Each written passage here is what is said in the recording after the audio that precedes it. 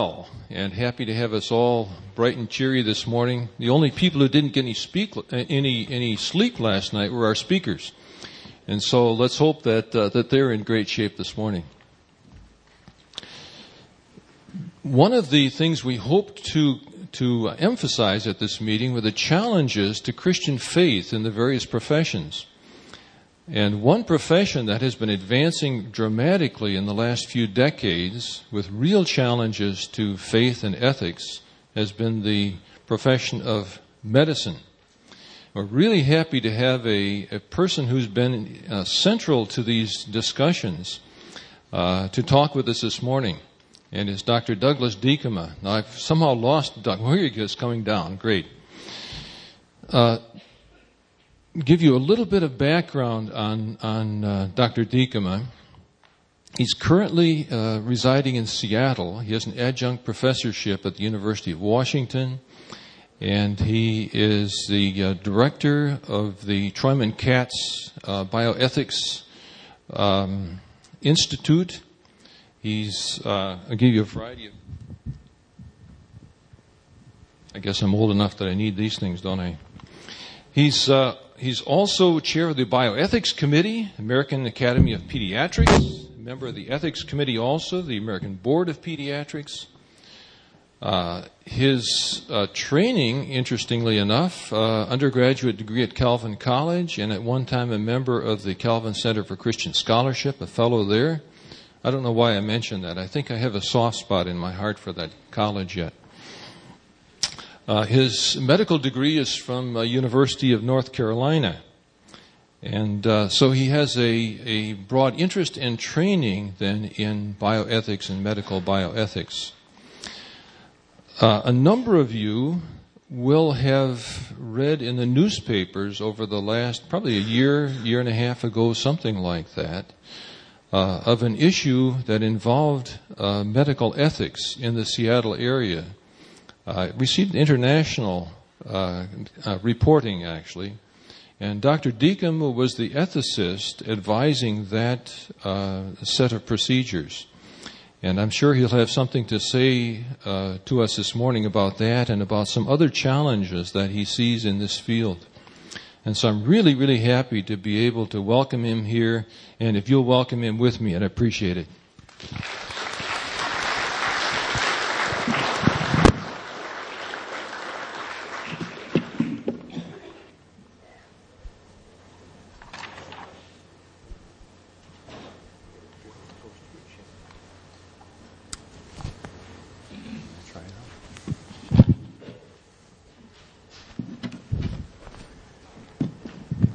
Good morning.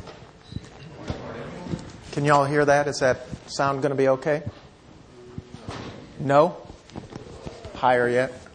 How about that? Is that better? Well, first I want to apologize to those I woke up at 12:30 this morning. And it's good to see you with clothes on. I'm going to talk about a case I was involved in. This may not work, actually. So we'll try this.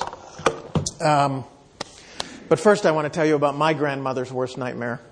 It seems to want to keep restarting. Yeah, it does. See that pop up? Please just hit this restart later button if we can get our mouse going. It seems every 5 or 10 minutes to do that. I do work in the emergency room at Children's Hospital. That's my clinical realm when I'm not doing bioethics. And so I appreciate that cartoon for this reason. But it also was actually my Northwest Iowa grandmother's worst nightmare. She would require that we change into a new pair of underwear when we went to visit the big city of Orange City, Iowa. And her reasoning was if we got in an accident, she wanted us to be presentable. It was one of my first ethical arguments with someone else because Grandma was appealing to the virtue that cleanliness is next to godliness, and we would counter with the virtue of stewardship and make the claim that if we were going to get in an accident and lose a pair of underwear, it ought to be a ratty, dirty pair and not a nice one. She didn't really buy it. Ethics affects all of us, no matter what discipline we're in, and we all do ethics in some way. And I particularly like Stanley Hauerwas's definition of what you do when you actually work in the field of bioethics. He describes it as bad poetry that seeks to help us see what we see every day but fail to see rightly. And then he goes on to say that if ethicists had talent, they might be poets, but in the absence of talent, they try to make their clanking conceptual and discursive claims do the work of art. And I think the truth in Hauerwas's comment here is that what ethics does when it really does its job best is to try to get people to see issues a little differently, to maybe perhaps broaden their vision as they look at an issue. And the case I'm going to tell you about is an illustration of that. But a little more about vision first. This is actually my favorite mountain in the Northwest. Most people can't even identify this mountain. Does anybody know what this is, other than Bud Bauma, who heard this talk? It's not Shuckson. Good guess, though. Anybody else? It's not Stewart. This is Mount Olympus in the Olympic mountain range on the Olympic Peninsula in Washington State. A lot of people aren't sure why this would be my favorite mountain. We've got Mount Rainier. Some of you visited Mount St. Helens yesterday. Mount Hood is on the horizon here. They're all spectacularly beautiful mountains. And Mount Olympus is fairly unimpressive the way most people see it, which is usually from Hurricane Ridge, which is where you can drive your car. It's a 7,900-foot mountain, which tends to get lost among the 7,000-plus foot ridges that surround it. And to tourists, you usually have to point it out. It's not obvious that this is Mount Olympus. You have to sort of say, well, it's that little bump sort of in the middle of all the other bumps. But to really appreciate Mount Olympus, you have to do some hard work to get to know Mount Olympus.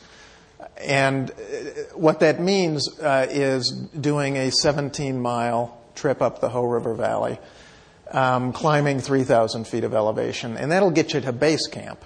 And then you have to do another several thousand feet of elevation gain over another 5 miles with crampons and an ice axe and rope to teammates to get to the top.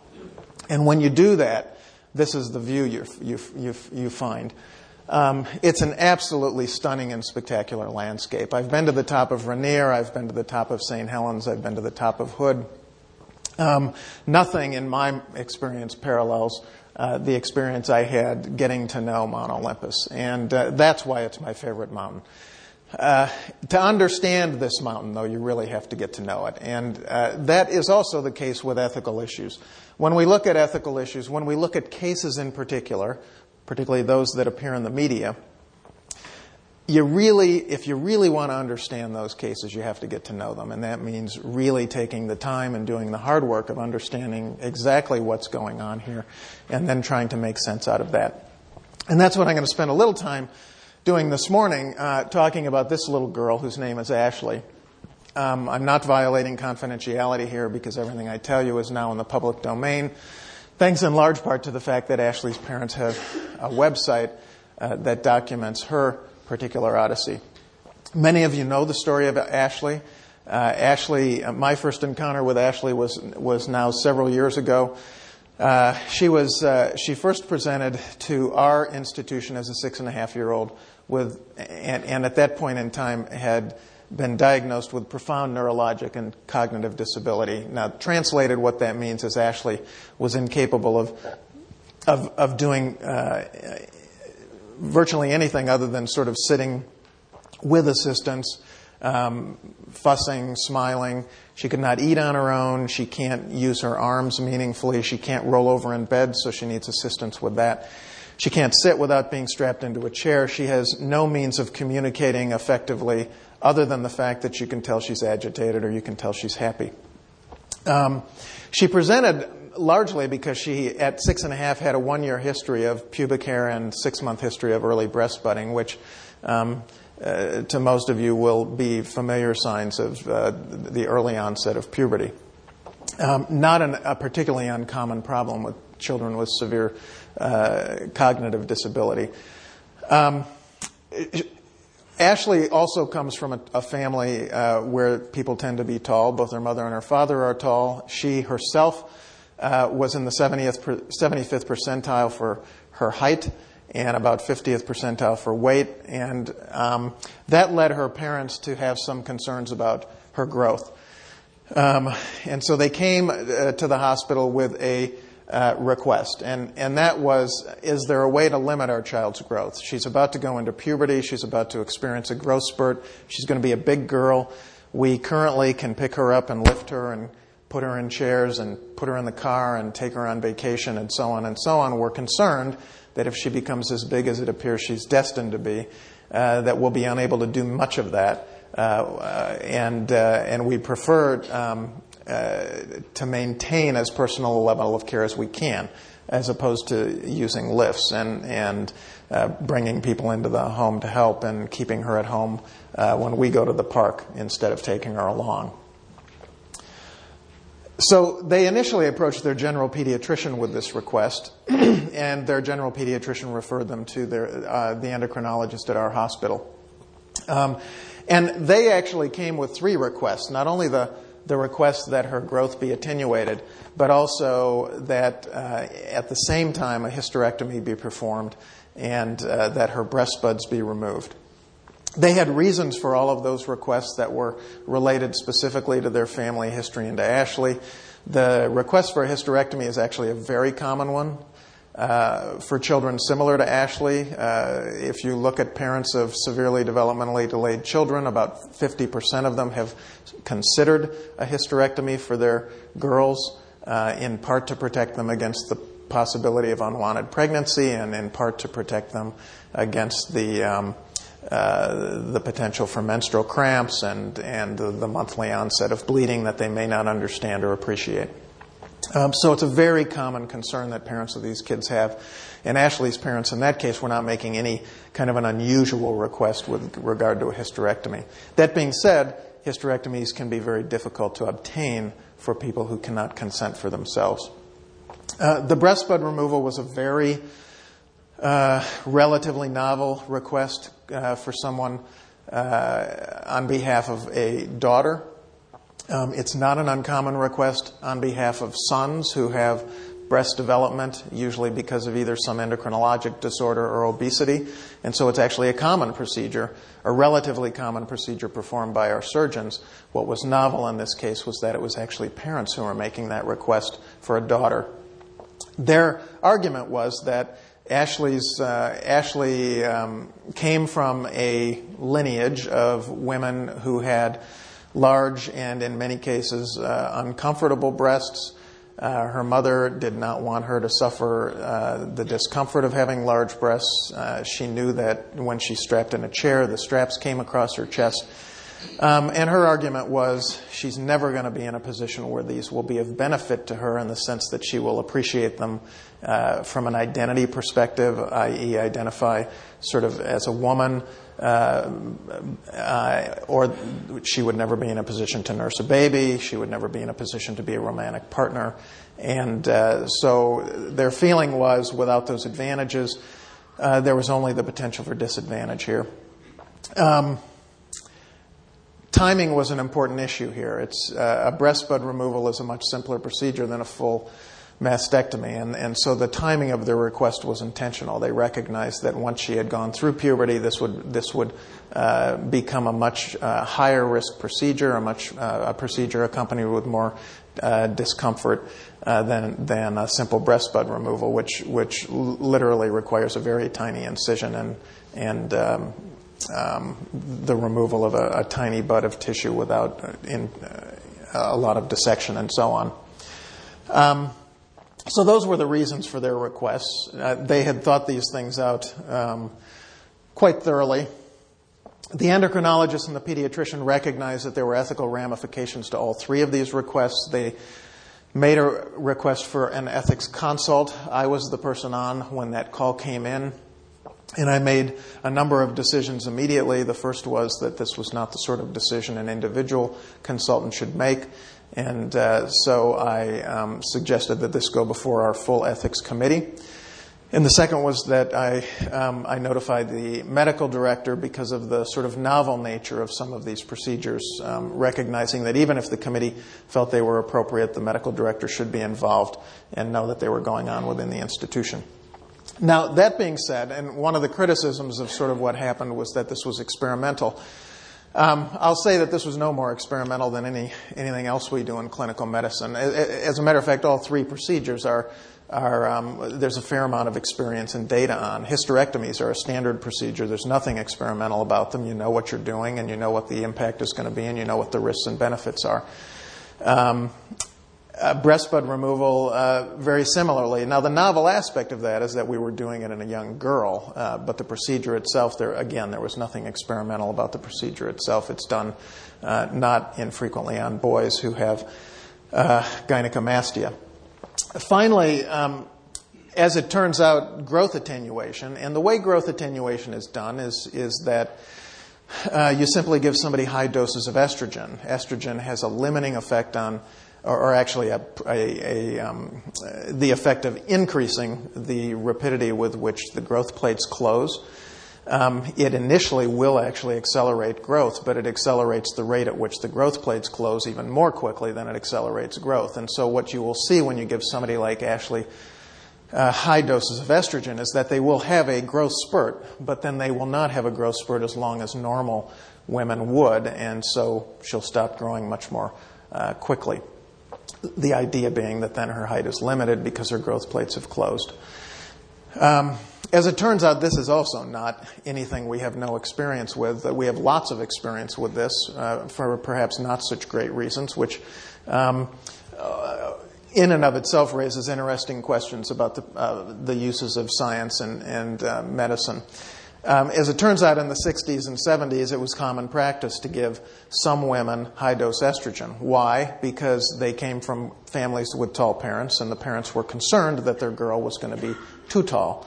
Now, in the 60s, it could be fairly stigmatizing to be a girl who was 5'11" or 6 feet tall. That was before Title IX.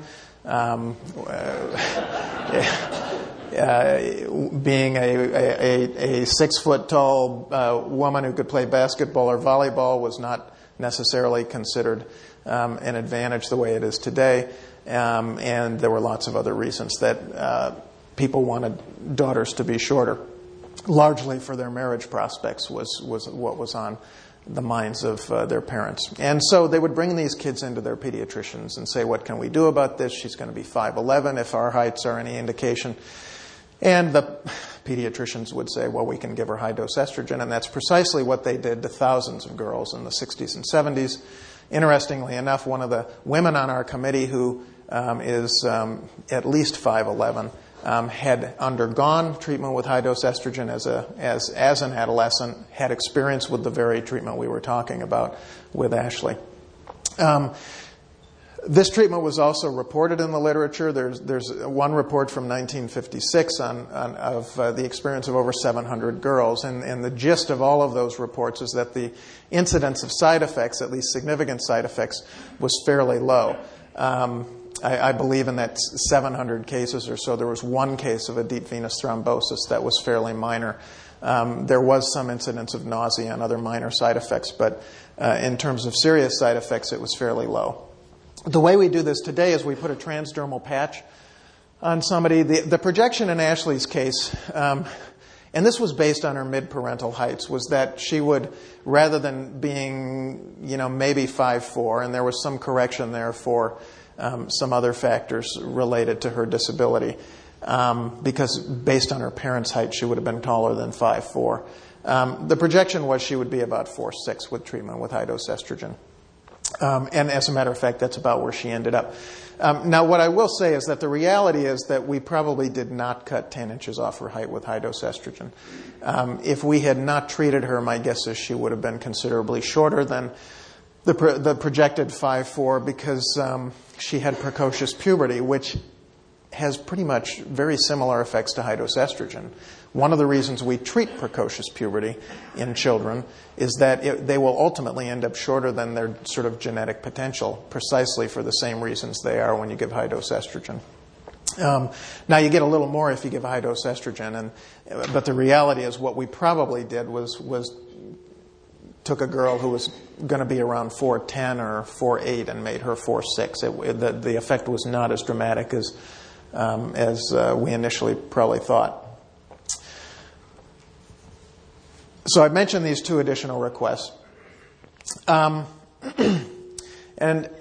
a couple of comments now about sort of the way we think about these things. One of the flaws when people think about sort of the upside and downside of doing therapies is they frequently don't consider what the alternatives might be. And so in this case, for example, the common method of analysis has been how could you possibly expose somebody to a treatment regimen that involves risks. Hysterectomy requires anesthesia.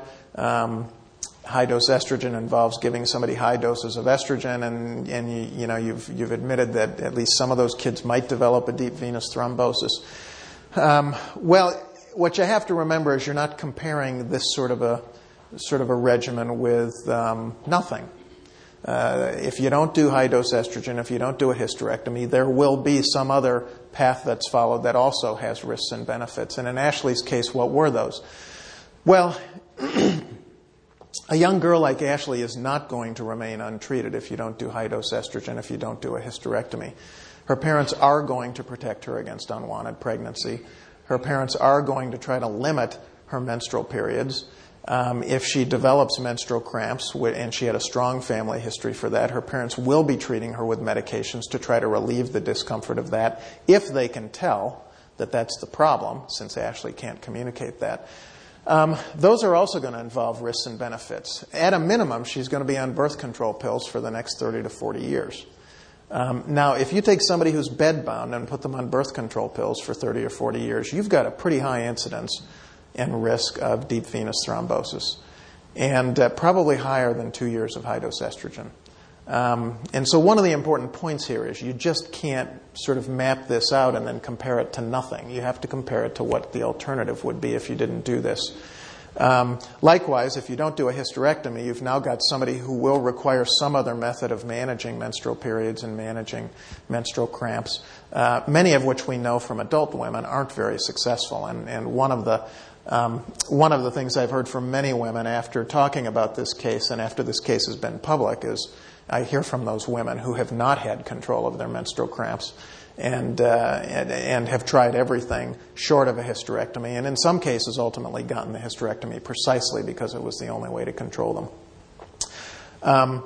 So that's important as sort of a side comment. And as the ethics committee considered this, of course, we thought about those sorts of things. You know, what sort of path will be followed if we don't allow them to do this? Now, the ethical question here, obviously, is this the right thing to do? And so let's talk a little bit about that. As the ethics committee, which is a committee made up of 12 people who, for some reason, don't get picked to serve on the important committees, had to do as they faced this particular issue. We convened the full committee. The parents and Ashley both came to the meeting for the first part of it. The father actually gave a presentation on their reasons for their requests. The committee was able to see Ashley, sort of understand the extent of her disability and how she sort of functioned within this family. And then we deliberated for about 2 to 2.5 hours.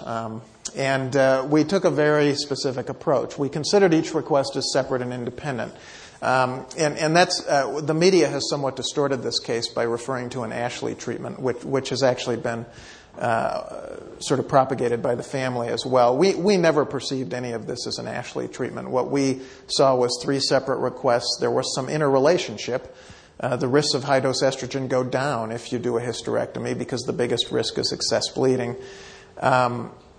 And there were timing relationships in the sense that if you're going to do high-dose estrogen therapy and a hysterectomy, it makes sense to do the hysterectomy before you do the high-dose estrogen therapy.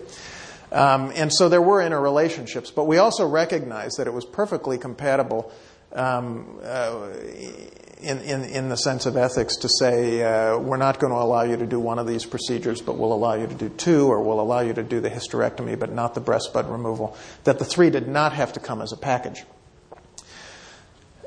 Our focus was exclusively on the benefits and risks to the child. There was no consideration of whether the parents would benefit from this procedure or not. We recognized that they were likely to in the sense that caregiving would be easier. But I can tell you from being in that room that the sole focus was on the risks and the benefits to Ashley herself. Will she experience some direct benefit from these 3 procedures? And all three of them we recognized raised ethical issues. We wrestled with those ethical issues. And at the end of the day, the committee was in agreement that there was reason to believe that Ashley would actually benefit from these procedures and would be unlikely to experience harm. And that wording is chosen carefully and intentionally in the sense of experiencing harm. I recognize that there are many people in many groups in particular when they have looked at the Ashley case who have felt that she was harmed and who themselves feel that they were harmed. But the question in our minds was, would any of these sort of perceived harms from other people be something that Ashley would experience as a harm, given the level of her cognitive status and what her life will look like in the future and what she will consider to be of value and a good life? And it was felt that the risk would be pretty low from that perspective. So ultimately, we recommended allowing the parents to proceed with this procedure, these three procedures. We did recommend that they obtain a legal opinion regarding the necessity for a court order for the hysterectomy. Washington State has case law regarding hysterectomy in people who cannot consent for themselves. It's somewhat murky in the sense that the case law does not directly, it doesn't directly correspond to someone in Ashley's condition. And so we recommended that would be the safe route to follow. And then finally, we also were very clear about the fact that this was not precedent setting, that our decision in this case was based entirely on the facts of the case, that this particular little girl, given her condition and her sort of family history and set of facts, that we felt these three things were appropriate, but that would not necessarily be the case for any other child coming down the pike. And as a result, we felt that all these cases, rather than sort of giving a sort of green light to the endocrinologist to do this for anybody he felt was appropriate, we felt it would always in the future need to be reviewed by some kind of an independent group like the ethics committee. What was the outcome? Ashley was treated with the surgical procedure. She had her uterus removed. Her ovaries were preserved so that she would maintain normal hormonal production throughout her life. Her breast buds were removed, and she received treatment for about 2 years. And although the slide says her height was shortened by a foot to 18 inches, as I said, if you take into consideration her precocious puberty and you move on the assumption that would not have been treated, the reality is that the high-dose estrogen therapy is probably only responsible for a small part of that, because the precocious puberty would have done a lot of it by itself. This case was then published by Dan Gunther, who was the endocrinologist, and I. We published it, I think, for different reasons. Dan was interested from the perspective of a scientist and an endocrinologist who felt this was a treatment that had not been utilized for this population that might be of benefit to other kids. My interest in publishing it was that I found the ethical issues intriguing and felt that there should be a broader discussion of the ethical issues surrounding growth attenuation therapy. And so our paper actually focused on the growth attenuation aspects of this. Now, as Dee Hock from Visa says, everything has both intended and unintended consequences. The intended consequences may or may not happen. The unintended consequences always do. And that's precisely what happened in this case. We began treatment in 2004. Our article was published in 2006.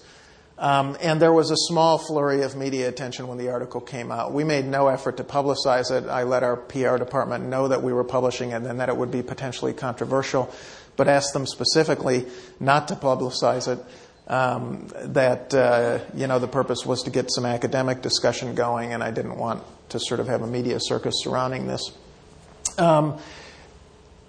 And then the story apparently seemed to die off after a small flurry of media attention. But in the background, there was an LA Times reporter who had talked to me in October and who had never written his story. And I thought it was because he felt the story had been covered, there was nothing new to add. And as a matter of fact, that's precisely what happened, except he kept looking for something new to add. And he knew the new thing was to get the family, because the family, largely on our advice, had refused to do any media interviews. They wanted to maintain their privacy. They had other young children in school. They just didn't want to be outed, so to speak, and have their family and their young children to have to go through that.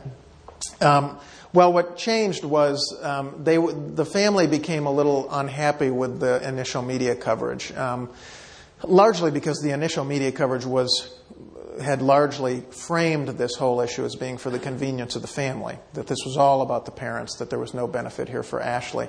And there had been very little sort of countering to that. And so the family decided they needed to tell their story, and they did so in the form of a blog on the web. And then they emailed the LA Times reporter who had been badgering them for an interview and said, we still won't do an interview, but if you want our story, here it is. Here's the website. Nobody else knows about it.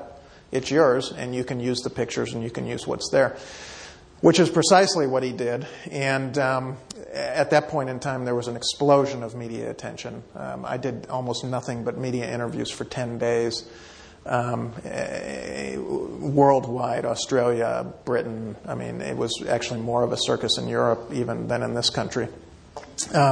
Culminating with, articles in Time and People and an appearance on Larry King and so on and so on. And not surprisingly, at that point in time, we also saw some protests developing with organized disability rights groups having some issues with what was done, and protesting outside of the AMA headquarters. An interesting choice, because the only reason for protesting outside the AMA headquarters is that they're the publisher of the journal that we published this article in. So it's not entirely clear what they were protesting against by protesting in front of the AMA, whether it was academic freedom and being against it or what. But that's what they chose to do.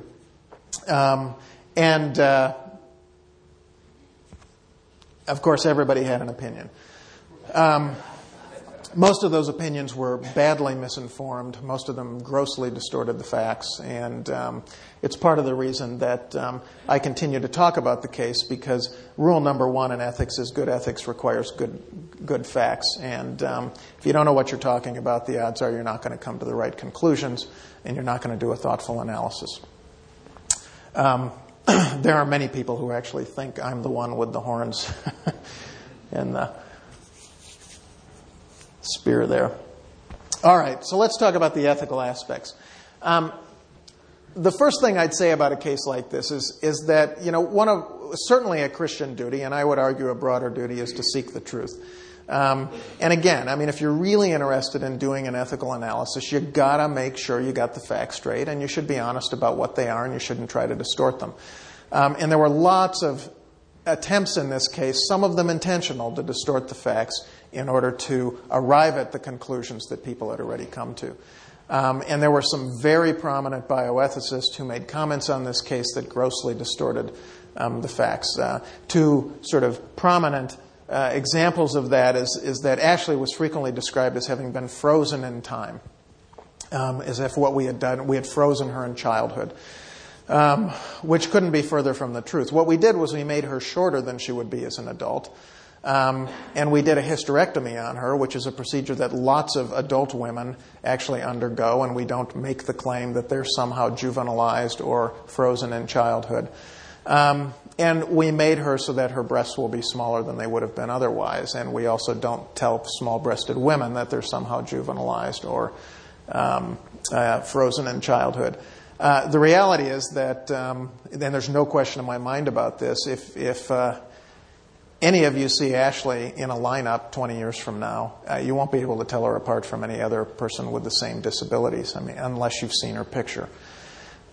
She's going to be in a wheelchair. She's going to be short, but not freakishly short. And there's just no way to tell that she was, frozen in childhood, because she wasn't. She will age normally and continue to age normally.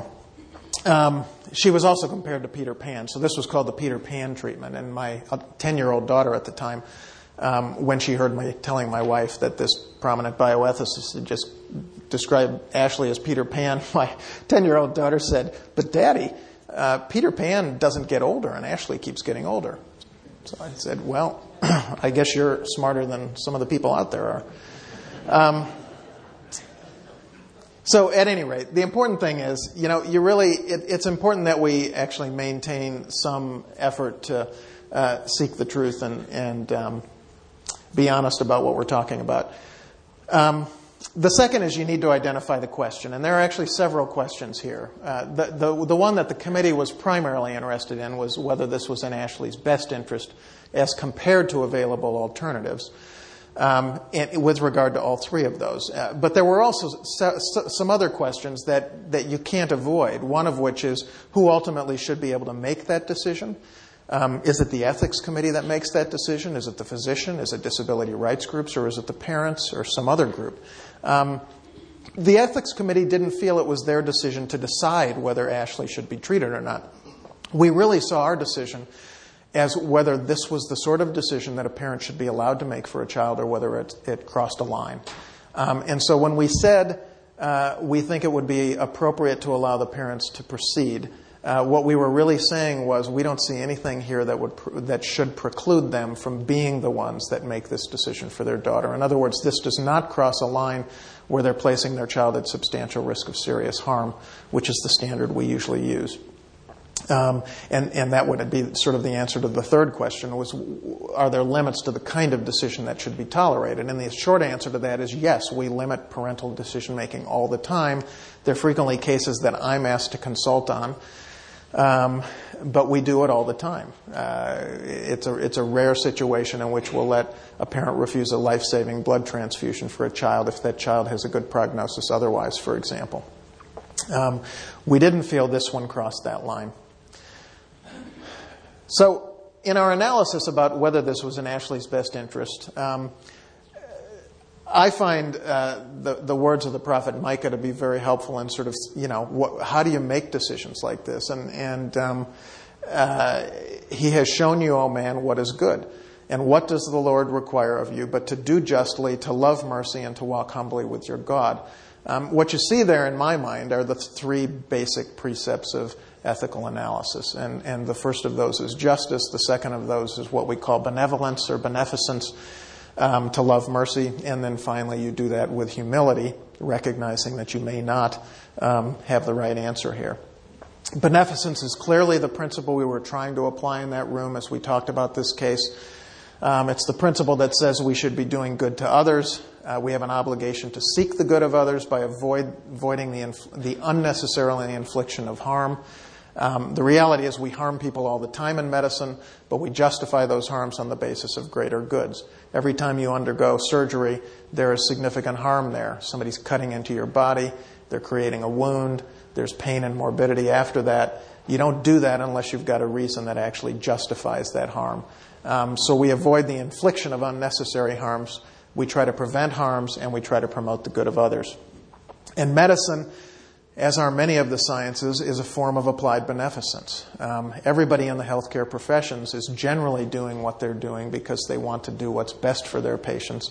And there was a sincere effort to do that in this particular case on the part of the general pediatrician and the endocrinologist and the surgeon and the ethics committee and everybody involved with that case. And it's clear that some people would disagree that we actually did that the right way, but the bottom line is that was what was being attempted, that people were trying to make a sincere effort to do what was good for Ashley.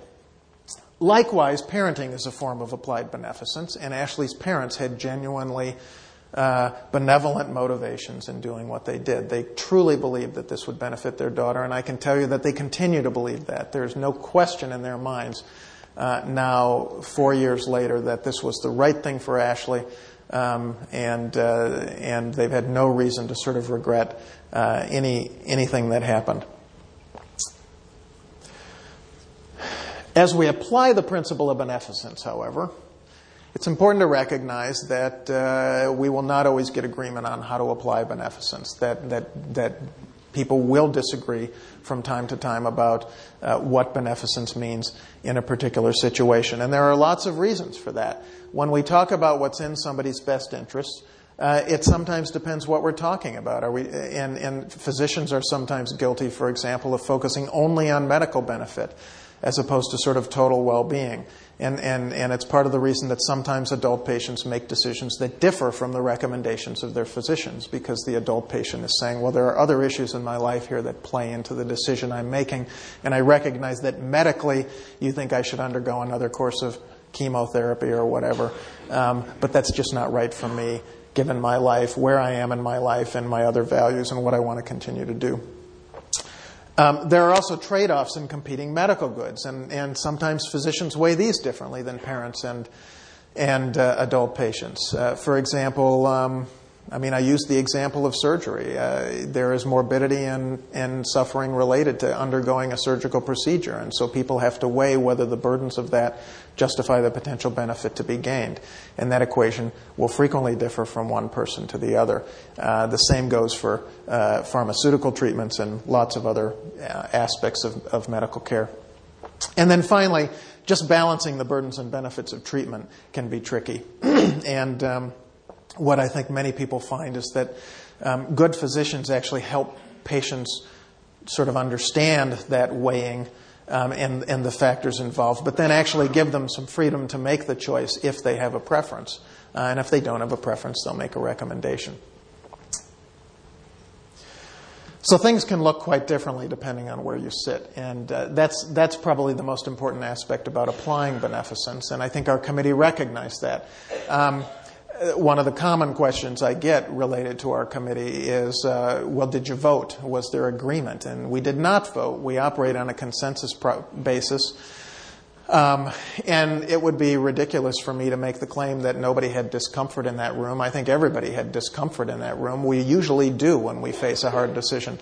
I can also tell you that this was not the most difficult or the most disturbing ethical case I've been involved with. As a matter of fact, we had one about a year ago that haunts me much more than this one ever did. I mean, I continue to feel as if Ashley was treated in an appropriate manner in this case, and I've been given no reason to think otherwise. But there's a decision our committee made about a year ago that I'm very uncomfortable about. Not because I think we made the wrong decision, but because I just think the stakes were so high, and it wasn't clear to me what the right choice should be. So different people will feel differently, and individuals on that committee were torn. Most individuals were. I don't know anybody who sort of walked into that room and said, "Oh, this is easy. Why are we here?" Everybody struggled with it. But ultimately, this case was about making one little girl's life and one family's experience a little better. There was no effort to set a precedent, to create a policy. Now, I recognize in publishing the case, we basically put that out there. I mean, you don't publish a case like this without it having potential to be generalized and used by other people and sort of becoming a precedent. Our purpose, actually, or at least my purpose, actually, was to get more discussion and debate about the issue, which it certainly has achieved.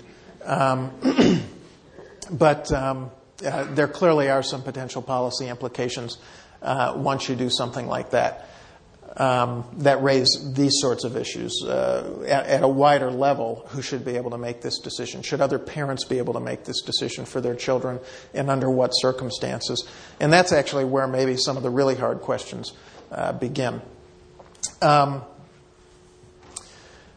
When we talk about decision-making standards for parents, now parents are people who make decisions for somebody else. They're not making them for themselves. So we don't give them as much discretion as we would give somebody making a decision, like most of you in this room, about your own health care. But we do give them a fair amount of latitude. And as a general rule, what we say is that parents can make decisions for their children as long as those decisions can be conceived to be in the best interest of the child.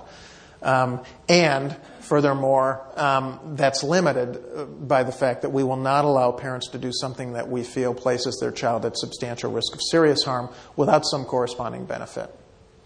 And that's the way the law approaches sort of parenthood in general, and that's the way we approach it in the medical realm.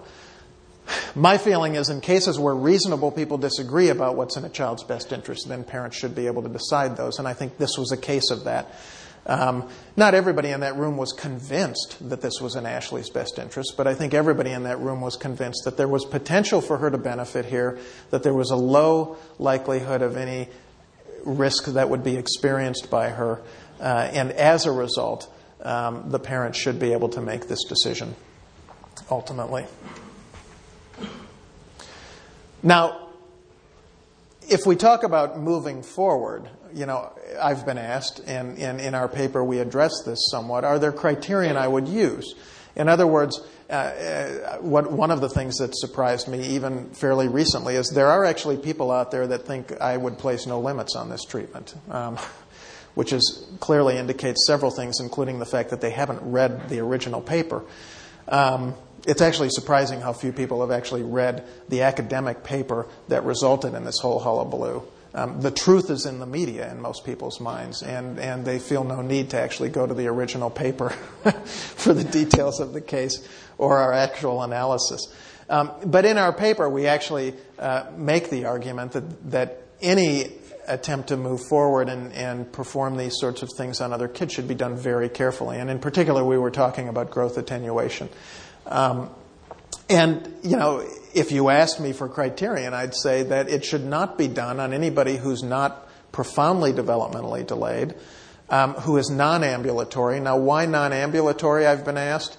And I've been asked that by parents of badly autistic kids, for example, who really feel like this could benefit them if their kid was just a little smaller and a little easier to control. And my argument is that the benefit of height largely accrues for people who are capable of being up and around and socially interacting. I mean, there's no question that there are sociological advantages to being taller in our society, and in most societies. It crosses cultures. When you're non-ambulatory, a lot of that tends to go away. First of all, you're not up and moving around and interacting with others as frequently, and secondly, if you're like Ashley, you're in a wheelchair, and it's a little difficult to tell exactly how tall you are. And so the non-ambulatory aspect relates to that sort of value of height for somebody who might be socially interacting in important ways. The prognosis should be near certain about the capacity to be anything other than profoundly developmentally delayed. There should be agreement on multiple evaluations by different providers. Obviously, you need a willing provider. And we felt there should be some outside review by an ethics committee or some other form. And we also thought there should be a review of outcomes, and that's where the scientific aspect comes in. We felt fairly strongly that if this were to move forward beyond a case, there should, at a minimum, be some kind of a registry so that adverse events could be tracked and you could have some kind of database moving forward to really make sure you're doing the right thing. And perhaps that's where the sort of aspect of humility comes in. I'm far from convinced that moving forward and generalizing this to, hundreds of children would necessarily be a good thing. And it would be, in my mind, a very important thing to make sure that we knew what we were doing. And that means collecting data. Now, so those are my principles, and if you don't like them, I have others. And I can tell you, other people have others. When I show these criterion, I get criticized on both sides. I get criticized that they're not stringent enough, and I get criticized that they're too stringent. And actually, I get criticized more often that they're too stringent, which is okay with me. So now, let me just cover 5 of the common objections. I just finished writing a manuscript, which hopefully will end up being published, where I have, it's called Ashley Revisited, Responding to the Critics. I was able to catalog 30 discrete objections to the Ashley case that people put forward over the last 2 years. And I'm going to share 5 of them with you because it would take 2 hours to go over the other 25. But these are 5 that are probably some of the more common ones. And I think you'll recognize that these are also criticisms of a lot of scientific disciplines as they move forward. And whether we're talking about the use of stem cells or any other scientific advances. So we frequently were accused of doing something that just wasn't natural. This isn't natural, you shouldn't be doing it. And this is just from a sort of logical perspective, it's just unless you're willing to reject almost all of medicine, it's just a silly argument. Because there's nothing in medicine we do that's natural. I mean, surgery isn't natural, and liver transplants certainly aren't natural. And when I immunize your children, it's not natural. And when I give your children antibiotics, I'm actually killing nature because those germs that are invading your child's body are actually natural. And so there's a lot of what we do that's not natural. And so it seems to me that you just can't sort of make the argument that since growth attenuation is not natural, it's not okay. Because we consider lots of unnatural things to be okay. If you look at this population of kids, Ashley has a G-tube. That's not natural either. And yet nobody who's objected to sort of growth attenuation has objected to the fact that she has this unnatural tube sticking into her abdomen that she's fed by. Many children similar to Ashley have tracheostomy tubes through which they breathe. Some of them undergo tendon releases. Some of them undergo osteotomies, all very unnatural procedures, and none which seem to generate the same sort of objections. You're playing God. This is another argument that I think falls on its face. First of all, as creatures, we're supposed to be imaging God, and if imaging God means the same thing as playing God, then I'm not sure why we have an objection to it, because we're told that we are imagers of God. So what do people mean when they say we're playing God here? If what they mean is that we've done something sort of that looks godlike, well, then we do that every time we practice medicine too. I mean, there's something godlike in the same way when I intervene in the course of an infection and treat it with antibiotics, or put a child in the hospital to save their life. I mean, who am I to say that God isn't calling them home?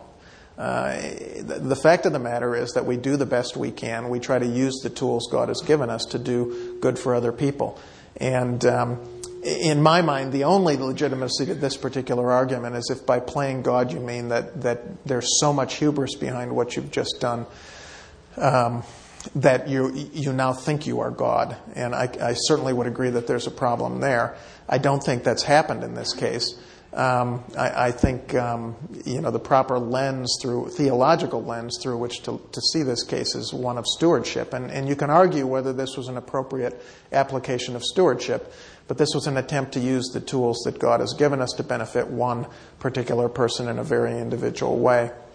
And again, there was humility behind that decision. As I mentioned, nobody was convinced this was the right thing, but it was the best bet we could make, that all things considered, it really looked like this little girl would benefit, and therefore it was felt to be okay. But we also recognized that there were huge chasms of uncertainty and enormous potential for misuse and so on. And that brings us to the slippery slope argument, which is, again, I think one we very commonly see applied across the scientific disciplines. There's a slippery slope here. You shouldn't go on the slippery slope. It's dangerous. And this can look several different ways. One is, even if this was justified for Ashley, people will say, even if you can say that it was beneficial to this little girl, there's huge potential for misuse here in other cases. And there is some truth to that. But there's more than one response to the slippery slope. And as somebody who does mountaineering occasionally, using a slippery slope argument is not a very effective argument to use, because we live on the slippery slope. Some of you went to Mount St. Helens yesterday. Well, when I go to Mount St. Helens, I go up the crater and climb the snowfield and go up and look over the edge. That's the slippery slope. Why do I do that? I mean, the reason I do that is there's a corresponding good there. I recognize that the slippery slope is risky. I mean, I see evidence of that several times a year as people fall off glaciers and into crevasses and get killed. We know the slippery slope is dangerous, and yet we go on it because we know that, I showed you that view from Mount Olympus. I mean, there's a reason we go on the slippery slope. You can't see Mount Olympus the way it needs to be seen unless you climb that mountain. And, you get a beautiful view from a lot of other places, and that's terrific. But some of us really want the other view, too. There's a benefit there. You will not get that benefit if you don't go on the slippery slope. That's the bottom line. So what does the slippery slope tell us? Well, I think avoiding it is not necessarily the right answer because it restricts your options. I mean, to say that you should avoid it is to say that the status quo is always the right thing to do and is always the best option, and it's not, quite simply. Sometimes going on the slippery slope yields very important advances. So what is the proper approach? Well, you use protection and care. I don't climb Mount Olympus by myself without protection. I go with a team of people that I trust and know what they're doing. I do homework beforehand to make sure I know the route and what the dangers are. I know what time of year it is and what the snowpack's been like so that I can go the route that I know is the safest. I use an ice axe. We put crampons on our feet, and we're roped together as a team. It's still not 100% safe, but it optimizes our ability to be on the slippery slope safely. So how do you apply that to an Ashley case? Well, I suggested one way. You have criterion as you move forward. You make sure that you're doing it on a very select group and that those criterion are fairly rigid until you've got data that suggests you could move beyond these safely. That's the proper use of the slippery slope in my mind. My colleague Norm Faust loves to point out the fact that if we took this argument seriously, we never would have invented the wheel. Because look at the horrible things that have been the result of the wheel. I mean, back at the time where we were inventing the wheel, if somebody had said, you can't go there because if you invent the wheel, somebody is going to put four wheels together. And if they put four wheels together, somebody else might put an engine on it and then it's going to roll down the road. And if somebody does that, then maybe someday somebody will put a cannon on it and fire it at people and so on and so on and so on. I mean, there was a slippery slope with the invention of the wheel, as there is with everything that we do technologically. And the value of the argument is to warn us, but not necessarily to prohibit. Objection 4, this benefits the parents but not the child, and I would just simply argue that it benefited both. The parents did benefit from this, I'm sure. Their caretaking is easier as a result of the treatments. But parental interests are often intertwined with the interests of children.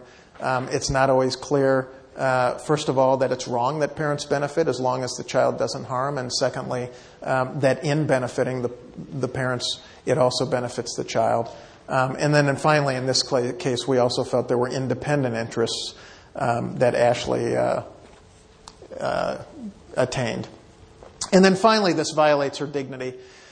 Another argument we hear frequently in scientific or discourse about scientific advancements, this notion of dignity. And I'm going to say something that for some of you may sound a little sacrilegious, but I'm not entirely convinced the concept of dignity is meaningful. It seems to me that people use dignity as a bludgeon to say, I'm offended by what you did, I don't like what you did, but it carries no meaning without some definition, and nobody ever defines what they actually mean when they use the term dignity. I'm not the first one who's made this argument. Ruth Macklin has made this argument and is having a war on dignity because she thinks it's a way for people to avoid actually talking about what the real issues are.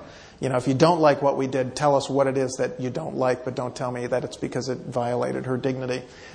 Because we don't know what that means. And if you want to use the term dignity, it's not clear to me how Ashley's dignity was violated in this case. She was treated as an individual. She had individual needs. We tried to optimize her quality of life.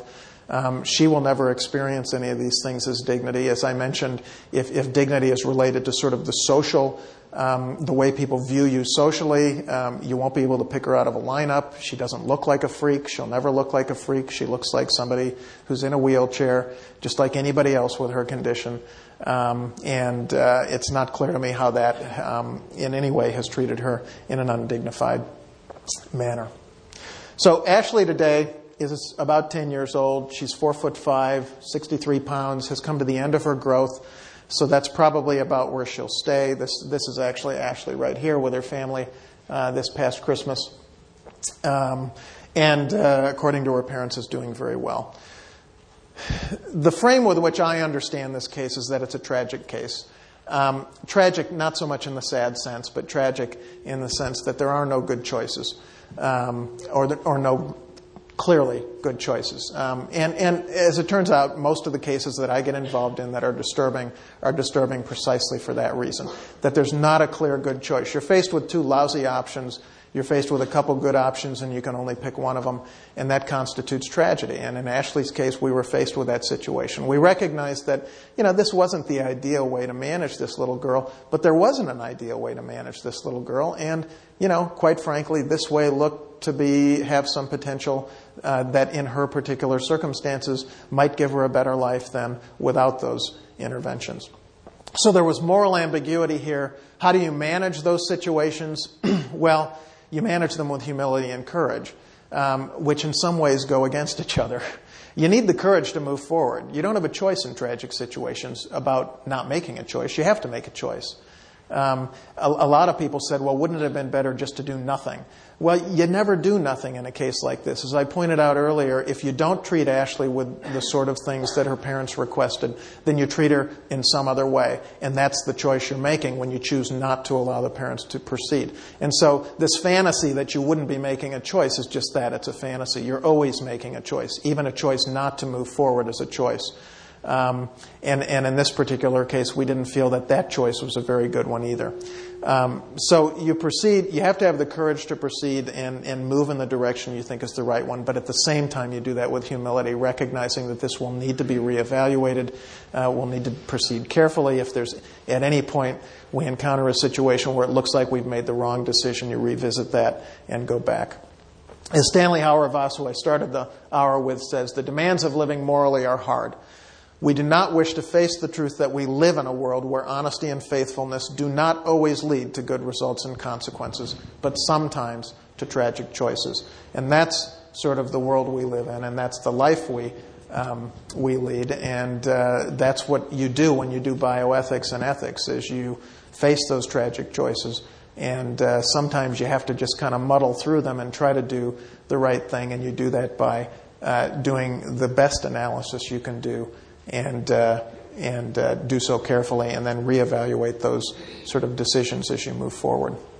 So I'm going to stop there, which I think gives us a couple minutes for questions. Let's thank our speaker.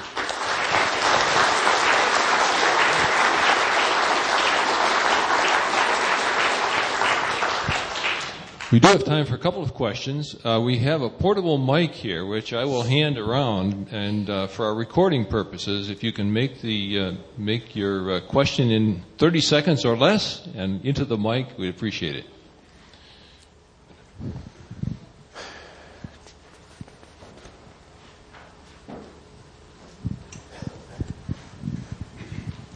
Thank you. I thought this was a fascinating presentation.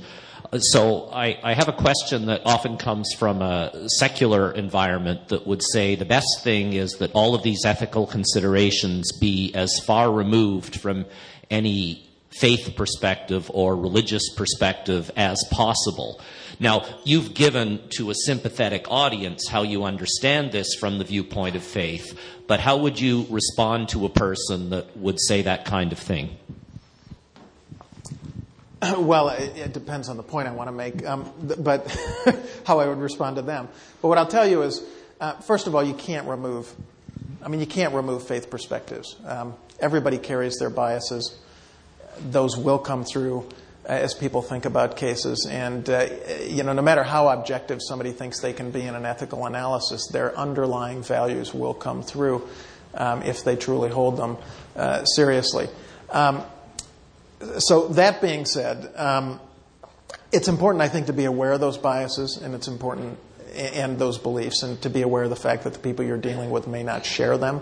I do have to be sensitive to that when I'm working with families, that they may not share my faith belief. Now, as I sort of pointed out, the interesting thing is, you look at the words of the prophet Micah, and it's easily convertible into secular principles that almost everybody agrees on. What's always been fascinating to me is that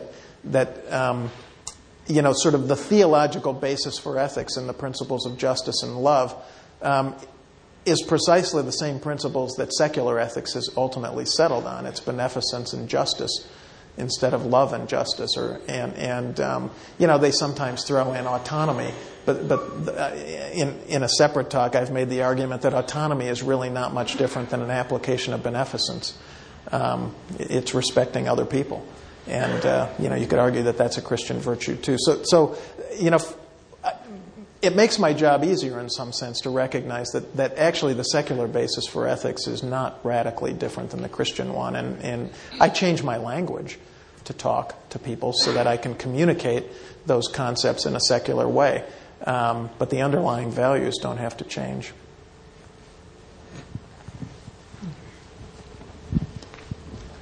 Is that on? Why don't you go ahead with that, and then we'll get our next one. It is on. Thank you very much, Doug. I mean, as I've heard you before, just a superb exposition of both your position and I think a very, very complicated area. I just want to draw the parallel when you mentioned the G-tube with the debacle of the Terry Schiavo case in the aspects that were brought out there. I think you brought it to a different level in two ways. It's a different level of bioethical discussion, but I think you personally also brought it to a different level that both the media and others should appreciate. Specifically, though, a bit of a follow-up to Robert's question.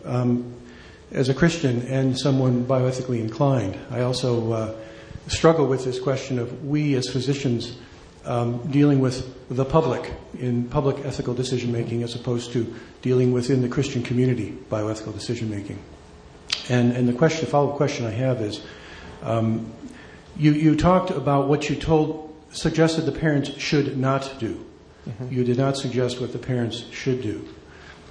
Where should that occur, that decision? Should that be simply between the parents? Should it be within a larger faith community? And I don't just mean faith in terms of Christian faith, but faith in whatever faith they have.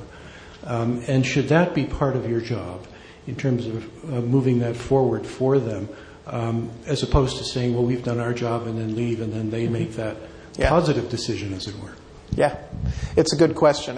And I think a lot of it depends on the parents. I mean, this was a case where the parents had brought this request to us. I mean, they had made up their mind. So this wasn't a case of the committee saying, okay, we're going to, sort of throw it back in your lap and let you struggle with this. The committee was sort of saying, the committee was consulted in this case, and I was consulted in this case to really answer the question, is it okay to let the parents make this decision or not? So that's the question we addressed.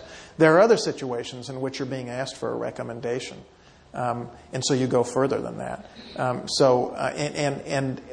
does my faith sort of factor in there? Well, if I'm dealing with a family that clearly shares some religious values, I will use the language of their religion. So in one case, that was very memorable, and one of the cases that still haunts me to this day was a little girl whose parents were evangelical Christians like myself and shared that. And so we were able to have a conversation about what God would expect in a situation like this, where her daughter was clearly trying to die, and the medical team was sort of doing a full court press, and the family had sort of come to the decision that it was time to let her go, but the medical team wasn't quite there yet. It's one of the times where I've actually gone back to the medical team and said, I think the family's right here. I think you need to sort of respect their wishes and stop doing what you're doing. And in that case, they had brought in their faith community. Their pastor had been at the bedside. Nearly everybody in the church, I think, had visited. I mean, it was an unbelievable sort of expression of how the community of faith came behind somebody.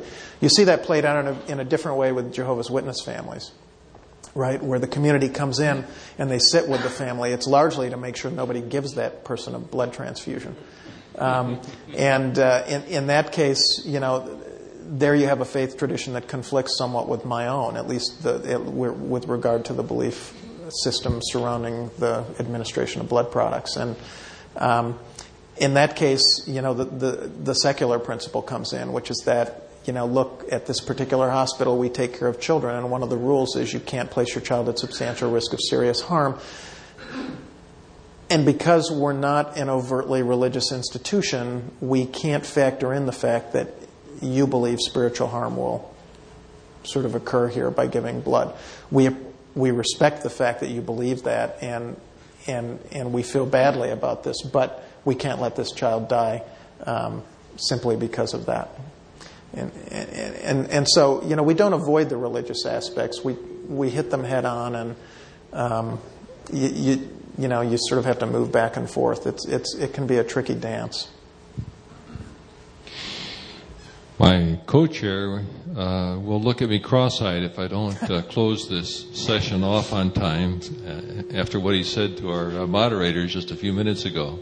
Our time is up, but I'm sure that Doug will be happy to talk with you